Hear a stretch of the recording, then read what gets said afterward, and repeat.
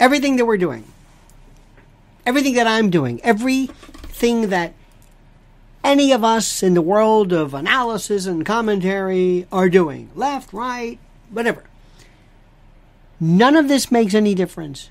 None of this is going to change anything unless and until at least 10% more or a 10% new batch of the electorate rises to the top.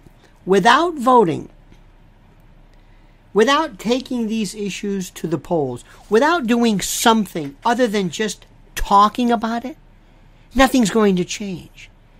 Now, that may seem to be problematic. That may not seem to be the greatest bit of news available, but it is. It's absolutely the truth. You see, we, in our business, what we're doing right now, we love to talk about stuff. We love to exchange emails and, YouTube channels. Hey, look at this guy. Hey, look at this. Here's a new COVID theory, or here's a new idea that juxtaposes whatever. And we do this. We are in the middle of this exchange of stuff, of ideas. None of this matters if we don't get to new batches of American voters and tell them the future of the Republic is on the line. Especially those people who for the longest time have felt maybe kind of disenfranchised.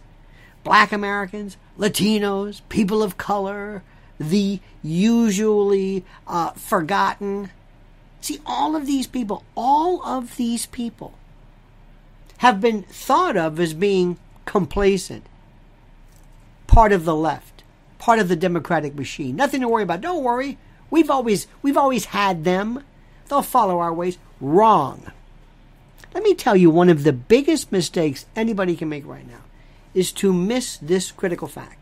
And that is that Black America and Latino America and any other hyphenated aspect of America is, you ready for this, fundamentally conservative when it comes to the issues that are being presented to Americans right now.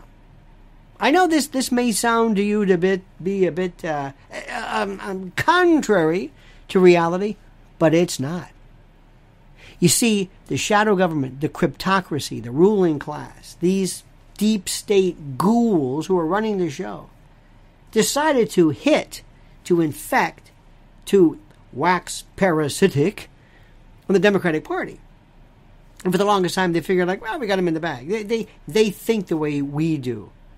They are so fundamentally wrong. I'm going to explain this and why this is critical and why you should be most shocked and surprised. But first, a word from our sponsor. Wow. How about this? Noble Gold, one of the sponsors of our show, has just been picked by Consumer Affairs, the rating agency, as the overall #1 gold IRA company in the U.S. Talk to the team today if you're thinking about precious metals.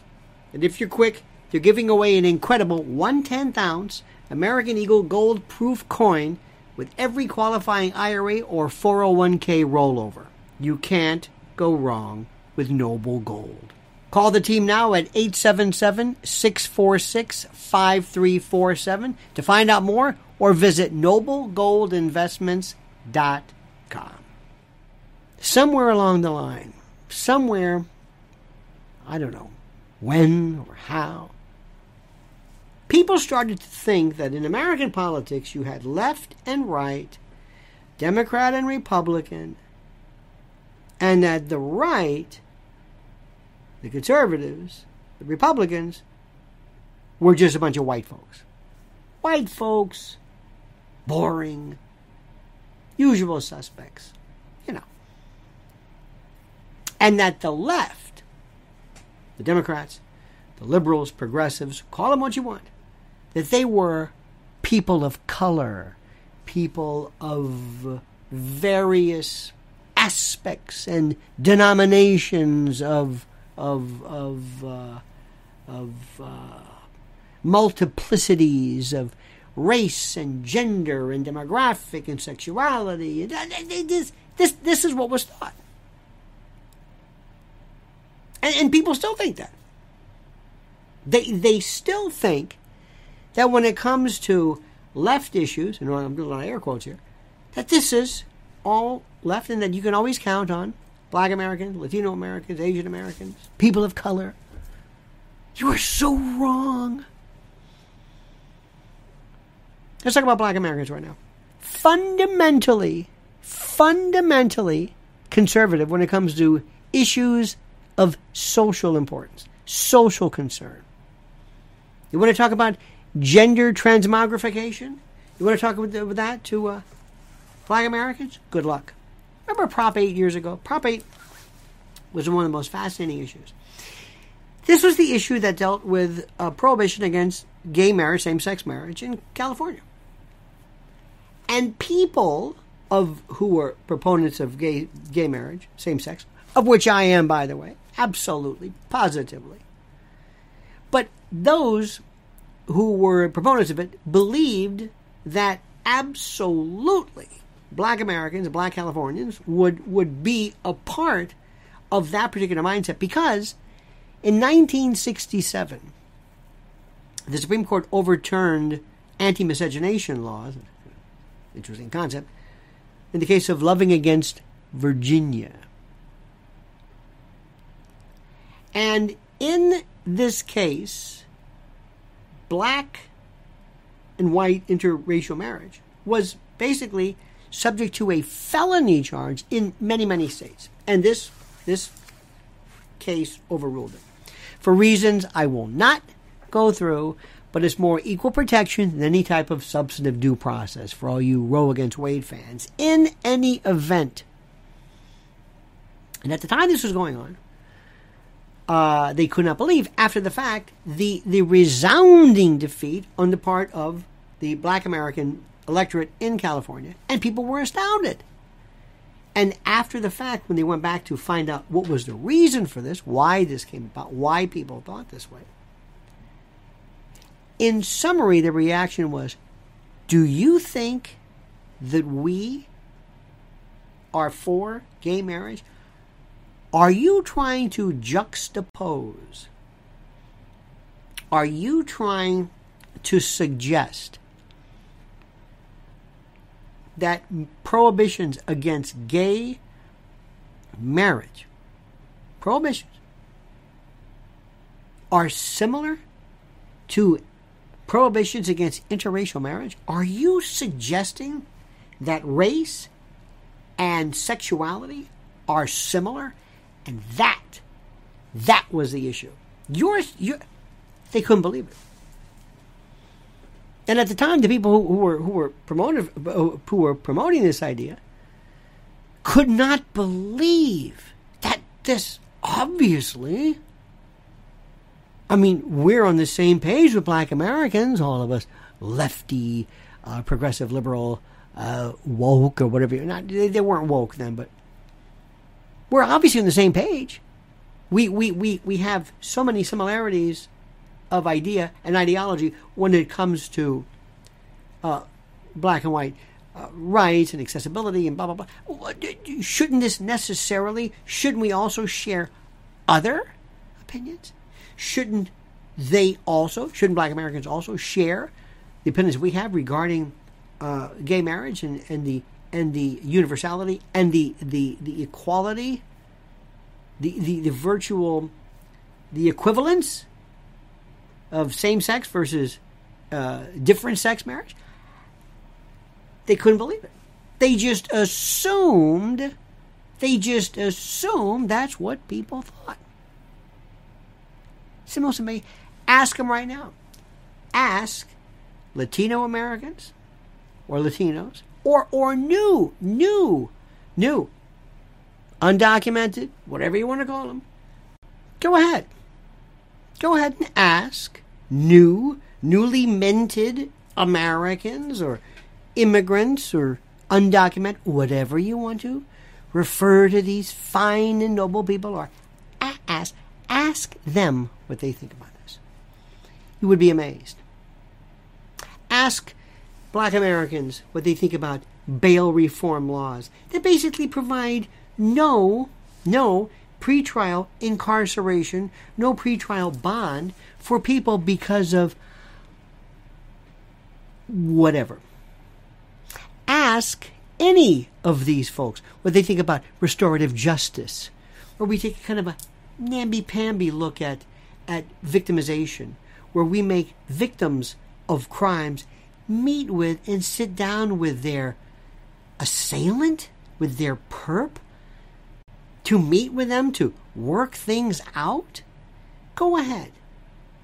Go ahead. I dare you. I dare you to see what happens. And you're going to find out, and they're going to find out, that these folks are what we call conservatives. It'll blow their minds. But the problem is, I can't do anything with that if I can't get them to vote. If I can't impart upon these noble co-Americans, fellow Americans, if I can't get them interested in what is happening, if I can't explain to them how our noble republic is being basically destroyed before their very eyes, nothing will happen unless I do that. So you and I can talk about this all we want. We can send some of the, oh my God. I get these videos, you got to see this guy. Well, this guy's terrific. Well, this guy's wonderful. He talks about COVID. Great. Oh, no, why are you sending me this? Well, I'm just going to showing you what? People collect YouTube videos and websites, I guess, kind of like trading cards, as though what they're endorsing this is what they believe. Is that it? I don't get it. I don't get any of this stuff. This place is falling apart. This country, as we know it, is on a rocket sled into this cesspool. A lot of mixed metaphors there. I don't understand it. But what I really don't understand is how the right, and I do not consider myself on the right or the left. My politics is non-denominational and non-directional. But how these folks think that this drivel, this pablum, this non-specific lunacy somehow means something. That something's going to be accomplished. That gains are going to be made. That the world is better off. That there will be cohesion and a coalition because I don't know what. Let me make it very, very simple.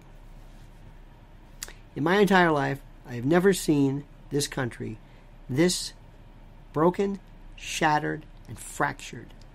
Ever. I've never seen anything like it. And don't give me this 1960s stuff. I remember Vietnam very well. And this idea that America was divided. No, we weren't. I don't know anybody who was for Vietnam. Oh, there were a few. But most people, especially after the Tet Offensive and after Cronkite lost Mid-America, they said, enough for this business. Let's go. Come on. We're not even against each other. America's not pitted against each other. We're not. Americans aren't. It's the shadow government forcing this agenda that nobody voted on, acknowledges, agrees with, or wants to continue. So let me just say it very clearly. What I'm doing now is for naught. It's a waste of time. If we don't figure out how to get new Americans, 10% more, to vote the right way. If we don't do that, if they are kept away, or if their votes don't count, or are not counted, or if something goes wrong with the franchise, we're doomed. And we're just wasting our time. And you know what? They know this. The shadow government knows this. They're very good. And what do the Democrats do? The Republicans, they go on Fox News. Or they have a great tweet. Or maybe they have a nice little video. And they talk to, and they have CPAC, and that's it. The shadow government, they get even. The Republicans pretend to get mad. Now, if you like this, please indicate so. Please subscribe to this channel. And please, even more importantly, comment as you see fit.